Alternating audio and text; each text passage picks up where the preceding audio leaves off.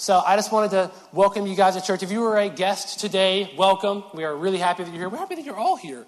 This is church. This is awesome. This is what we do. The church is not the building. It's the people. We are the church together as the people. It is where we come to be encouraged, find encouragement. So I hope if you're new, you've already met someone that's already encouraged you, said something nice today. Hopefully, maybe they told you that you look good because you do. And I'm going to use this platform right here for all the dead jokes today. I'm just going to put them on this bottom platform right there. So we're really glad that you're here, and we're going to be talking about kind of some video game themed stuff. Before we do that, I really want hearts to be open to what's going to be said today through the Bible and through God's Word and just everything that's going to be taught today. I really want hearts to be open to it. I want you guys to be receptive. So I want to go and I want to pray real quick. Is that cool with everybody? Is that cool? Cool, sweet. God, thank you so much for this amazing opportunity you get to come here in this place we call church, which is us, and talk about your word, talk about who you are. God, I pray that ultimately through everything that happens today that you shine through, that your word is spoken, that it is received in good soil, and that, God, you change lives and you change hearts and you make them what they're supposed to be and you create us who we're supposed to be. And God, I pray that we're all encouraged when we leave here today and we are ready to take on our week. God, I pray these things in your son's name, amen. So, it is also Father's Day. If you are a father or a grandfather, give yourself a round of applause, please. You guys are super, super important. What fathers and dads do for, honestly, children of the world, or maybe even other people's children, because other families watch how you steward your household too. It's really cool. The impact that you guys have on a child's life is incredible. So today's message is going to be wrapped around Father's Day a little bit. Yes, I know I'm too young to be a father, and I'm not a father. However, I do have a cat. And I do think that fluffy children count as children. Whether they have fur. I'm kidding. She's not that hard to take care of, except when she's whining. And she just walks around the house screaming 24/7 at me for absolutely no reason. She screams. Don't know why. She just screams. Her name is actually Siren because of it. Because she's like a cop siren everywhere I go. But it's about Father's Day, and I am not a father. However, I am a son. And I actually had two dads in my life because my parents were divorced when I was 3. So I had a dad and a father. Both of them were fantastic. They raised me in an amazing way. So I am a son, and that's the angle that I'm going to take today. I'm going to talk to you guys about what it's like to be a son and to have father figures in your life and parental figures in your life and what they do for you. And we all know that we're not perfect, what my fathers didn't do for me, and some of the ways that it set me up for my life. So that's the angle that I'm going to take today. I'm going to talk to you guys as a son. And if you don't know me, my name is Quinn. I take care of our student ministry here. That's awesome because our young people are amazing. They do a lot of great things for us. There's some of them right there. You just kind of clap, but you didn't really clap. So they're awesome. They're incredible. We love them. So all that being said, today I've kind of titled it Cheat Codes.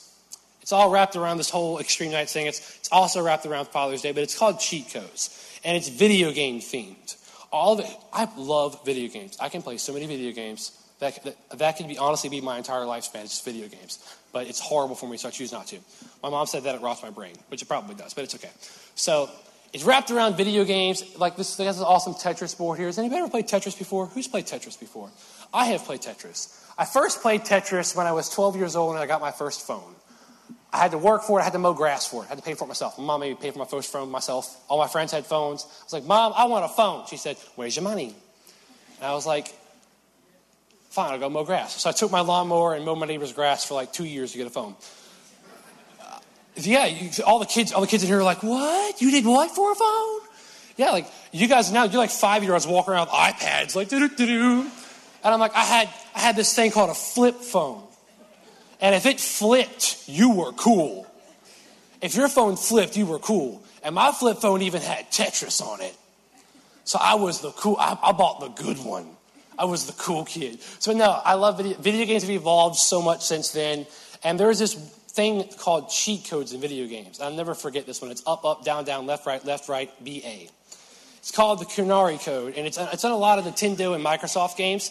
What cheat codes do, and if you don't know how video games work either, video games are like this thing that you play on a system that plugs into your TV, and it allows you to hold a controller, and you basically get to control whatever game you're playing from things like animal games. You can be a tiger, or you can be a guy shooting tigers with a bow and arrow, or you can race. All depends on what game you have. But in a lot of older games, they have these things called cheat codes. It was where if you were struggling with a level or you didn't want to, that was me. I just didn't want to play the game hard like it was supposed to be. I wanted to beat it instantly within a day. So you would hit the start button and you could put in cheat codes. And cheat codes would allow you to do crazy things. Like it would give your person superpowers. You can give yourself a giant head if you wanted to in one game. You could even like level up instantly. Like you could start the game and then make yourself level 100 and just beat it instantly. Which is what I like to do because I don't like challenges when I was younger. I didn't like things that were hard. So there's this game that I played called Mortal Kombat. The whole game is based around fighting people. And they're the last person that you're supposed to fight in the game is supposed to be really hard. It's supposed to take you several tries to beat this dude at the end of the game. I didn't like that news too much. So I found cheat codes and I punched him once and it was over. It was great. Best thing of my life. Didn't have to work for it at all. But so in these video games, the moral of this point is that there are these things called cheat codes, where if you're struggling, you can look it up. There's even this website called GameFAQs. It's a fun website.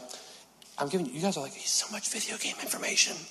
But it has a purpose. There's this thing called GameFAQs.com where you can go to and you can look up cheat codes. It has a whole website of nothing but cheat codes, facts about games, walkthroughs, even things that tell you exactly where special things are in levels, so you don't have to work for it yourself. You can find it just by using cheat codes. And the idea of this is, and this is what we're teaching your kids at Extreme Nights too. So this is like you're going to get a little tidbit of what they're going to learn. I think the Bible is a book of cheat codes. And I think our life, per se, in a weird way, is like the video game that we're in or we're playing. We're here. We have to do it. We're working it out. We're doing our best. And sometimes we have these levels. We're stuck in seasons of our life, and there's different levels of different things. There's bosses, little bosses, things that we have to take down, walls that we have to get past, obstacles that we have to overcome. And sometimes we think it's so confusing and we can't do it. There's no way that we can get around this. And I really, really believe that the Bible is like the cheat codes for your life. See, in a video game, cheat codes are something that is thought of when the game is made. It's something that people are already thinking that some of them already exist before the game is even made. It's pretty cool. Kind of sounds like God's Word.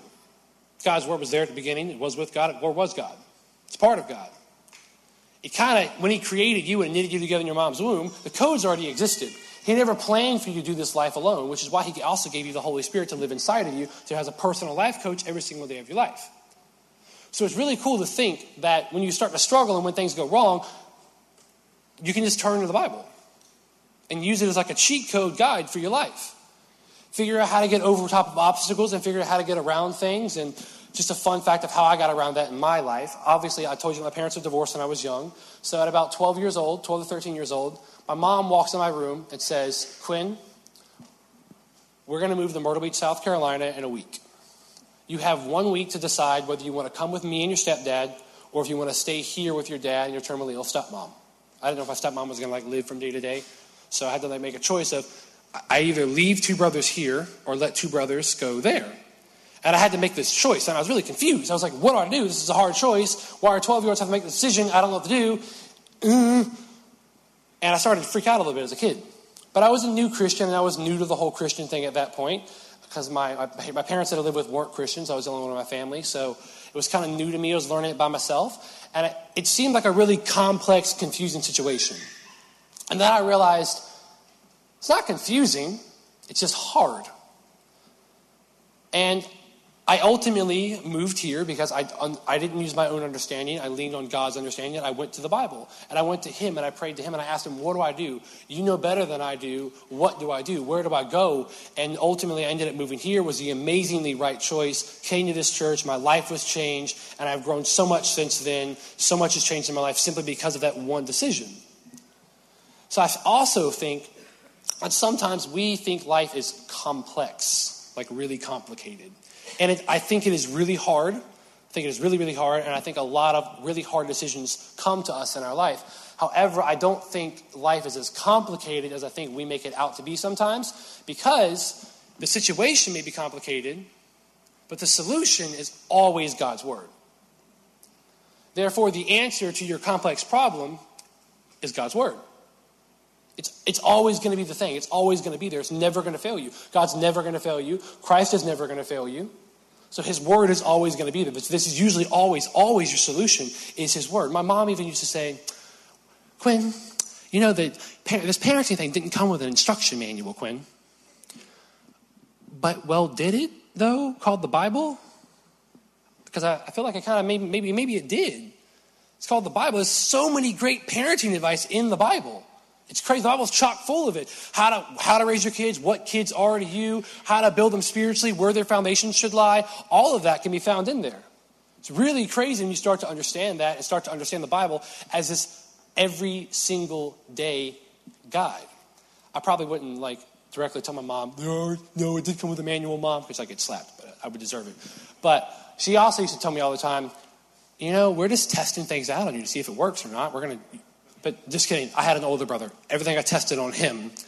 She used to tell me all the time, don't worry, we're not going to get you wrong because we had your older brother to try things out on. We're going to get you right. We already know what works and what doesn't work. But it didn't work because I was so different from the rest of my family. I was the different one. So I was a delinquent. I was horrible when I was a kid. It was terrible. I would hide in clothes racks in Walmart. And you're like, every kid does that. Yeah, but every kid didn't kick strangers in the shins when they walked by either. I did that. I was a terrible child, but I grew out of that, praise God, to a new person, to a new creation. So I really feel like the Bible is this cheat code for our life. I do. But I also feel like sometimes we have a weird relationship with it. And that's my first point of the day. I feel like we have a weird relationship with fully submitting to God's word. I feel like we have a weird relationship with really fully completely believing in it in the entirety of what it says and how it says to live our life. And what I mean by a weird relationship is this. I have a very weird relationship with working out. I talk about it a lot. I believe in it. I want the results of it. I just don't want to do it. And all my workout friends are like, just do it. You do it. I'm going to eat this bowl of ice cream. It tastes a lot better than your gym. It just does. That's kind of where I have been for the last 2 months, is in bowls of ice cream instead of the weight room. But it's fine. It's fine. The ice cream helps. It helps my soul. So, but if you're one of those people who go to the gym every day, awesome for you. I just can't figure out how to get myself to want to inflict that much bodily pain on myself for my appearance yet. But I'll get there. I promise. It's a good thing. We should take care of our bodies. I'm working on it. I'm getting there. So I just have a weird relationship with it. I just do. It reminds me of this other story. I don't know if you're a fan of tightrope walking at all. There's a story of a guy named Charles Blondin. Charles Blondin he's really old. He's by far dead now. He was back in the 1800s. And he was either smart enough or dumb enough to tie a tightrope wire across Niagara Falls and tightrope himself across Niagara Falls. I get sketched out just walking on the edge of the stage. I don't want to walk across Niagara Falls on a rope this big. No thank you. But he did it. He did it not only once, but he did it backwards. He did it blindfolded. He did it on a bike. This dude kept going. He's like, well, I'm still alive. Let's see how much longer I can stay alive. I don't know. He's probably blonde too. Not important, but it's what I feel.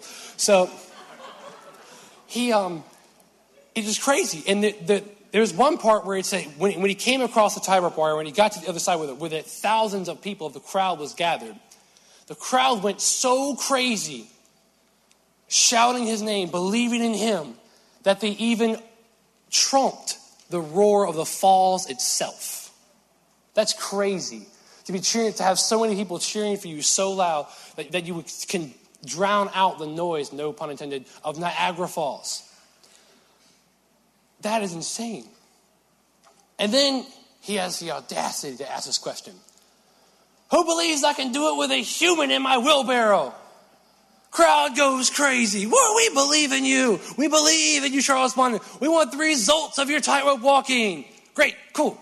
Somebody get in the wheelbarrow. Actually, look at the time. I got a gym to hit. Then we're like, no, okay. They have what I call a weird relationship with tightrope walking. They believed in it. They wanted the results of it. They just didn't want to do it. They weren't about it. They didn't feel it. So that's kind of how I feel like the Bible can be to us sometimes too. I feel like in the same exact way, we believe in following the Bible. We want the results of the change that comes with believing in Jesus, fully submitting to it. We just don't want to do it. I've been there. I had that happen to me. Where like you have something and God's like, I need you to let this go. The word of that is called baseball for me. Love baseball. Played it for 14 years. It was my love. It was my life. I didn't want to go away from it. I thought I was going to play baseball professionally. And then God's like, well, if you're going to fully submit to my word, I need you to trust me completely. I need you to let your old self die. That's what your baptism was you symbolizing that. And I need you to come back to life as a new creation the way that I created you. That you're the true you. I need you to let go of baseball. I need you to walk away from that. And I'm like, well, I believe in it. I believe in you. I believe in being a new person. I want the results of being who you say I want to be and believe in the Bible. I just don't want to give this up, you know? I don't want to let it go. But when I did, it was amazing. It was simply amazing. It pushed me to my entirely new purpose. But that's just what I'm like. I feel like sometimes we sit in church and we're like, who wants to look like Jesus? I do. Who wants to live like Jesus? Me. Who wants to be like Jesus? Oh, I do. Get in the wheelbarrow. We're starting getting all timid. Go talk to that complete stranger with the blue hair and all the weird Marilyn Manson tattoo. No, he's weird. I don't want to do that. No, go. Like, I feel like we have a weird relationship with fully submitting to God's word. And this is like what I'm going to be talking about is also, other quick thing. Be careful, like, God's always listening. He always listens to your heart and what you say you want. And he will give you what you want too. And sometimes when you're in the coffee shop with your Christian friends, you're meeting up, talk about a little heart to heart, and you get all deep with them. You're like, look, I am just so over myself right now. This situation, I just need to be a new me. I'm going to wake up tomorrow. I'm going to be a new me. God, you can have all of me. God, take it all. Take all of me. I'm giving everything I am to you, God. God, just take it all. And then later that afternoon, he starts to take it all. And you're like, oh, wait a minute. I didn't ask for all that now. He's like, actually, you did. Rewind to the coffee shop. Here's where you asked for it. You want to be a whole new you. And it's like, then we're like, actually, no, I want to keep this part, and I want to keep that dollar, and I want to keep this part of my hairline. Like, no, it's fine. It's fine. Just let it go. God's got this. God's in control. He's got this. So, point number 2. The Bible is the cheat code. It is your up, down, left, right, BA. It is your ultimate cheat code to your life that can change your life forever. I really do believe that is what the Bible is to us and what it should be. But in order for this to work, it has to be the entirety of the Bible. All of God's word and all of God, who of God is. It can't just be a small part or a small piece. It's got to be all of it. See, if I took a cheat code, that exact one right there, and I took away, I don't like the way the B looks right now in my life. I don't want the B, and I don't want the first left. I don't want that either. And I plugged that into the game would literally, it usually makes a noise and then says rejected. It's kind of what can happen if you take just the pretty parts of the Bible that you like, put it in your situation in life. Life will look back at you and go, rejected, not good enough. And you're like, how? I believe in the Bible, I'm a Christian, I'm following parts of it. And it's like, well, are you following all of it though? Not just parts of it. All of it. And we're gonna get farther than that too, and how that actually kind of killed my life a little bit too. So I want to read you something out of the Bible real quick though. And this is Jesus talking. This is in the book of Matthew. It's one of the most awesome preaching sermons that has ever happened in the history of the world. And it's in Matthew chapter 7. We're going to read verses 21 through 27 out of Matthew chapter 7. I am reading the Message version today. I usually read NLT, but I'm reading the Message version today because it says the word stupid, and I like how it sounds. It actually calls me stupid, too. It's fantastic. I love it. I just like the way that the Message version puts this like all up in people's faces, and I just like the way it sounds. So we're going to read what this has to say about using the Bible and putting it where it should go. Using the Bible where it should go. And what happens when you don't.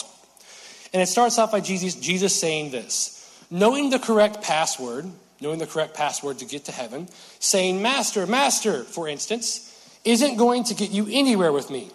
What is required is a serious obedience, doing what my Father wills.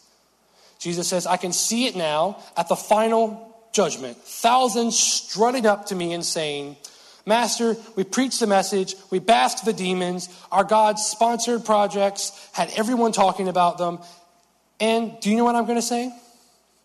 You missed the boat. That's sad.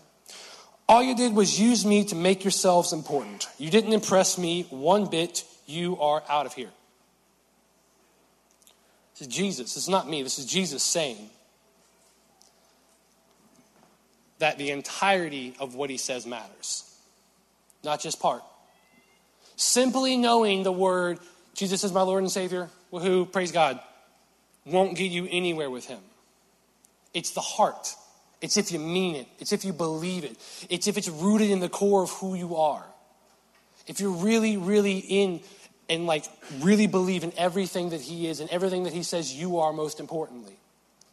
If you're really living that out, being who he created you to be, that's what gets you somewhere. It says right there, it requires a serious obedience. It requires a serious following of his Father's will, of God's will. That's crazy to me. And then it says this right here. These words I speak to you are not incidental additions to your life, homeowner improvements to your standard of living. I love the way it says that specifically because of this right here. A lot of times we take our house. When I say house, I'm going to talk about us. I'm going to talk about our soul and our life. That's your house. Your house is you.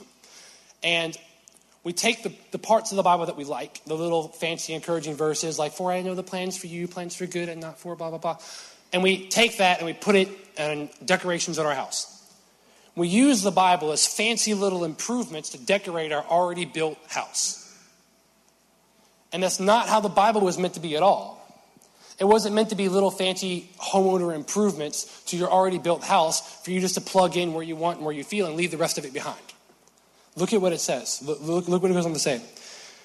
These are foundational words. Words to build a life on. If you work these words into your life, you are like a smart carpenter who built his house on solid rock. Rain poured, the river flooded, a tornado hit, but nothing moved that house. It was fixed to the rock. That's who I want to be, right there, that house. I want that house to be me. But that house only happens when you take the entirety of God's word, use it not as a fancy decoration, but as everything that the house sits upon. All of it, the entirety of the word. The house. Look what happens if you don't. But if you just use my words in Bible studies and don't apply them and don't work them into your life, you are like a stupid carpenter who built his house on a sandy beach. When a storm rolled in and the waves came up, it collapsed like a house of cards. How many times I've been here, I'm saying this because this is a Me Too message, I've been here, where I have thought I built my house greatly to my standards of it. I used the Bible, I decorated it with some really cool things that I believed in, and then something happened in my life and I crashed. I fell down. And I was like, God, where are you at? He said, I'm right where I've always been, in your heart, in your soul, in my word. Where have you been? Why don't you believe in the entirety of me? You won't fall and crash down. I feel like sometimes God looks down at me and goes, you are a stupid carpenter. What are you doing? What are you doing? I've given you this whole Bible. You complain about how hard your life is. And I've given you this whole book of cheat codes. What are you doing? I really feel like that happens to me sometimes. I feel like sometimes he just looks at me and goes, you are the frustrating son. But it's okay. I'm happy with frustrating him. It's fine. Because all the frustrating ones are the ones that turn out to be amazing, in my personal opinion. So, I'm kidding. I don't want to frustrate him. I want to make him happy. So, I had two great dads, like I said before. And here's where the whole house thing really comes into play. And here's where I'm saying loops back to Father's Day. Neither one of my dads were Christian. My biological dad, who was a very, very much a part of my life, my whole life, he didn't become a Christian until I became a Christian. It was actually me and my messages and me living out what God did in my life that actually helped him find Christ, believe it or not. Really cool idea that I got to help lead my dad to Christ. One of the best moments of my entire life. My stepdad, however, has always been an atheist and still is. So it's crazy to me because they are both amazing dads, though. They taught me so much. They taught me everything a dad should ever teach a son from a worldly perspective. It taught me how to fix the car, be the leader of the house, be a leader in general, be nice to people, respect people, work your tail off. Don't ever expect a handout, earn everything you got, appreciate the little things, all of those things. It taught me all of these fundamental steps. They built me into a fantastic house. They built me into a great house. But what they didn't do was put me on a foundation. They didn't put me on the biblical foundation. They put me on a worldly foundation. So when I was a 12, 13-year-old boy who found Jesus, found the Bible, I took the Bible and I took the words and I used it as decorations, as home odor improvements to my already built house. That's what happens when they have no foundation. If a kid or a young person, because I was there, I did it, if they find Jesus without it being put as their foundation first, they will simply take it. We will, all of us will. We'll simply take it and add it to our already existing life. Just kind of shove it in there where we want it. Say, oh, I'm struggling right now, so let me read this part for this exact moment. Forget the rest. This is what I need at the moment, only what I need at the moment. They sit there and they're like, well, I'm kind of good. I don't like this one bad part about me, so I'll replace that with this one good part of the Bible. They just use it as little additions to their life, and that's what I did. That's what I did. Because I didn't have a dad who showed me the Bible is your foundation. It is everything that you sit on. It is supposed to be everything that you believe in. It is the root of everything good that will come out of your life is God himself. I missed that. I really did. And so this happens, and it's like, it's not supposed to be used for decoration. It's really not. And here is my next point. My next point is we need the cheat codes. We need it. The Bible is our cheat codes. We need the cheat codes. They are necessary. They are important. Without them, we are never who we are created to be. The entirety of the cheat codes. Yes, even the part where it talks about tithing. I know it's a sore subject. It was a sore subject for me. Imagine being a 16-year-old boy who didn't even fully believe in Jesus yet, and they were like, you need to give your money to the church. And you're like, why? It's my money. I worked for it myself. 16-year-old boy, got a big old blown up ego like I had. The ego's not fully gone, but it's okay. And it's like, I'm like, no. But then I started reading the entirety of the context of the Bible and figured out tithing was amazing. It was about trust and obedience and believing in what God said he would do. See, there's this other thing. There's this other thing about working out, or anything really in your life. It's the way that your brain works.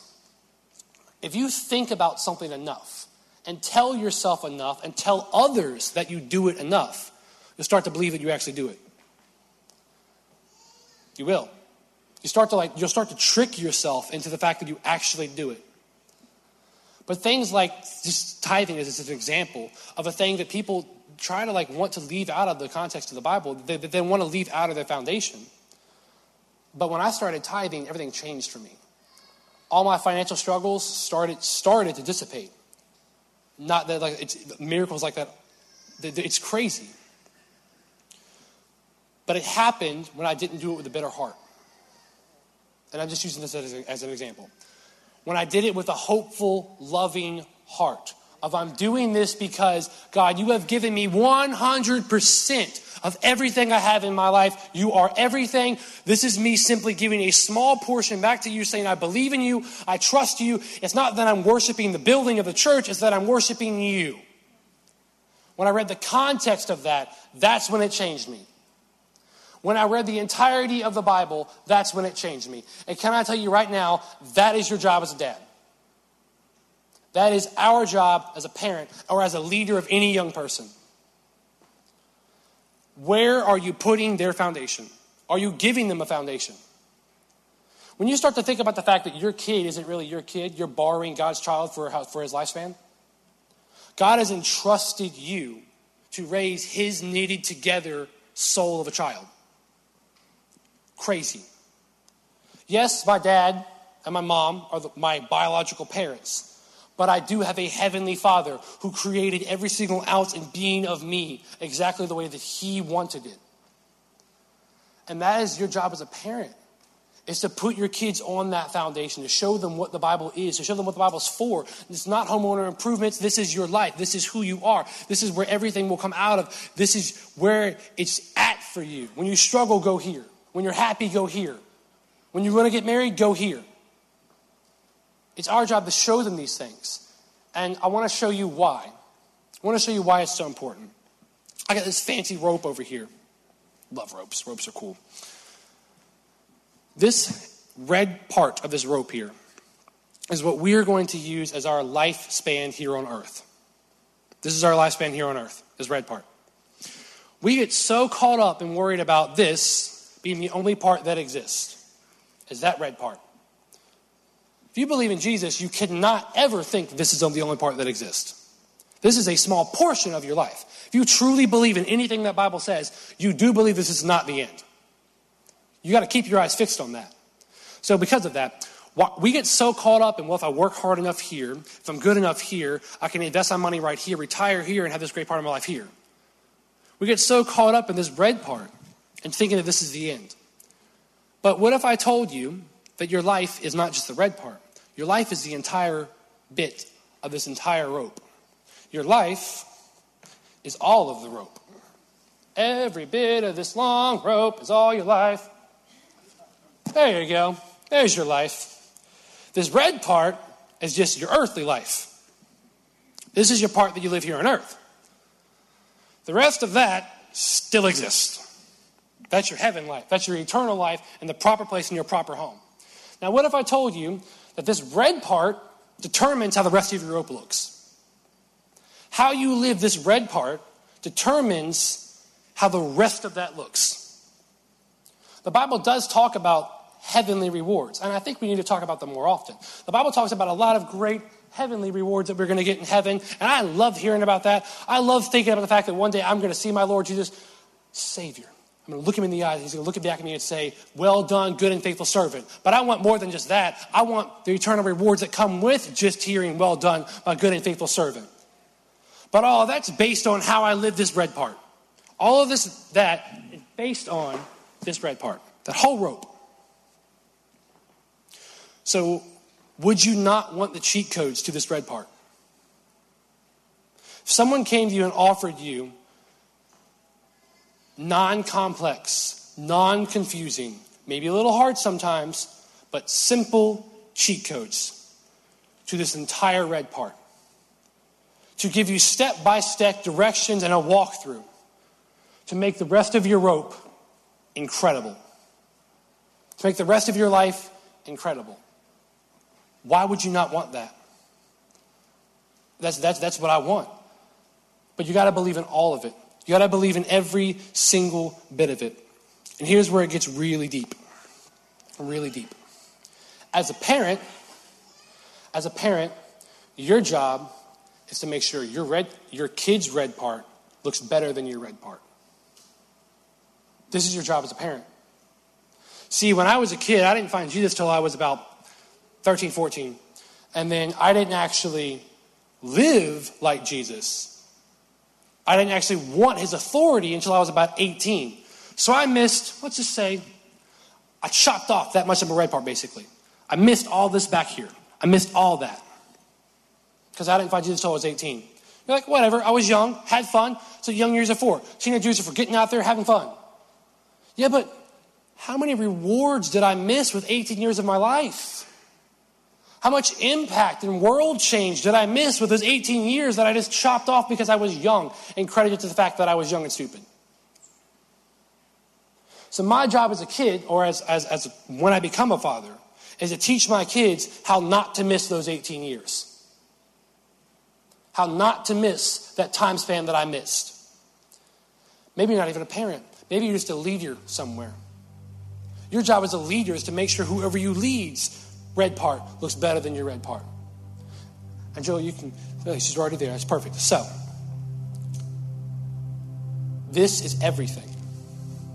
Your life here on earth is so important. How you use it matters. How your kids use theirs matters. The reason why I'm a student director and I'm involved with teenagers is simply because I refuse to let them miss the years that I missed. I'm not having it. I will stand up here and I will always scream until my face is red. If I pass out, I really don't care. The most important thing to me is making sure that these young people, these kids, understand the fact that their years matter, that there is a heaven, there is heavenly rewards, there is a place with no crying, no shame, no tears, no sadness, none of that. None of that exists in heaven. And heaven is a real functioning kingdom with real positions and real rewards, and it does exist. And all of that is based on your red part. And look, I screwed up my red part from birth to 18 years old. But you don't have to. You don't have to go wrong where I went wrong. You can get it right. Let me show you the foundation of the Bible that your life goes on. The Bible is everything. Put your life on the Bible. Don't add it to your home. This is your home. God is your home. Jesus is your home. He is the foundation for your home. And this is where your life goes, my son, my daughter.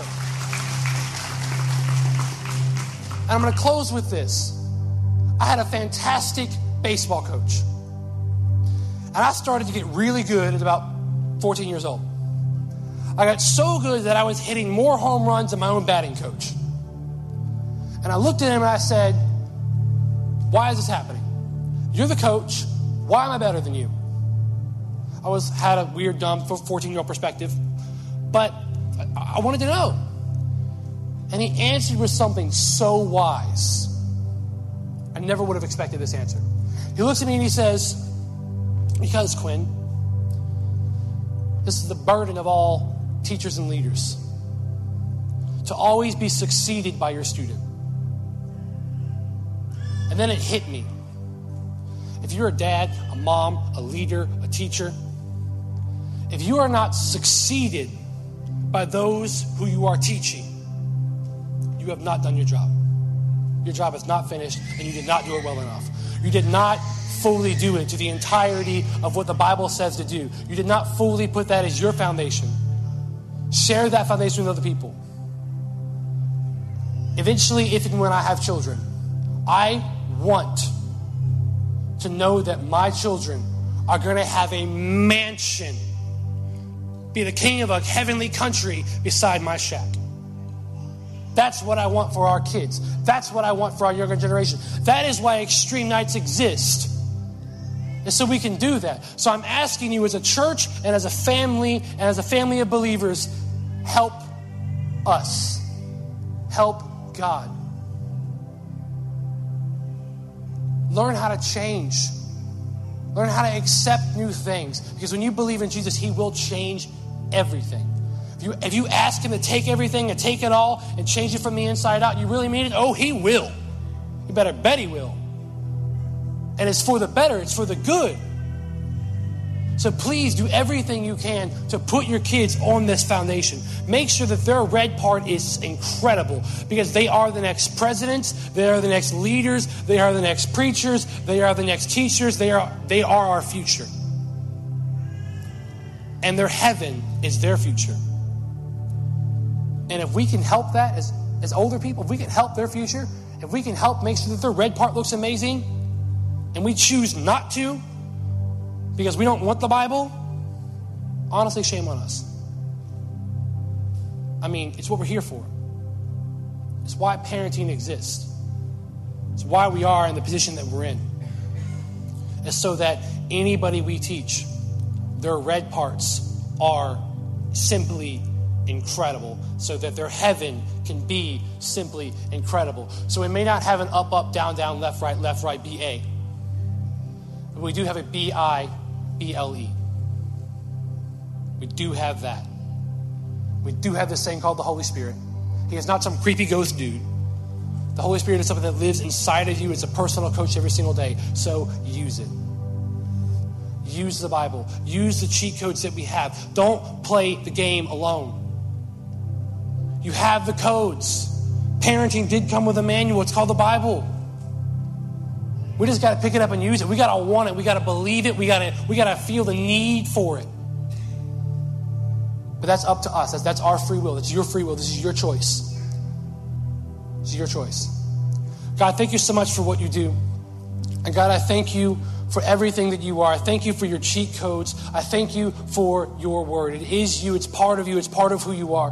God, I thank you for every single person in these seats today. God, I pray that if they're a leader, if they're a parent, if they're a mom, if they're a dad, that they, grandfather, grandma, that they walk out of here and they feel encouraged to be everything that you have called them to be as an influencer. God, I pray that they influence their children to be everything that they're supposed to be. That their children grow up to live their red part so incredible that even you are impressed with how incredible they turned out to be. God, I pray that if anybody in this room has put their life and faith in you today, that you reach out to them, touch them, show them what it means to be a true Christ follower. Show them what it means to put their foundation on your word and not just an added decoration. God, I pray these things in your precious Son's name. Amen.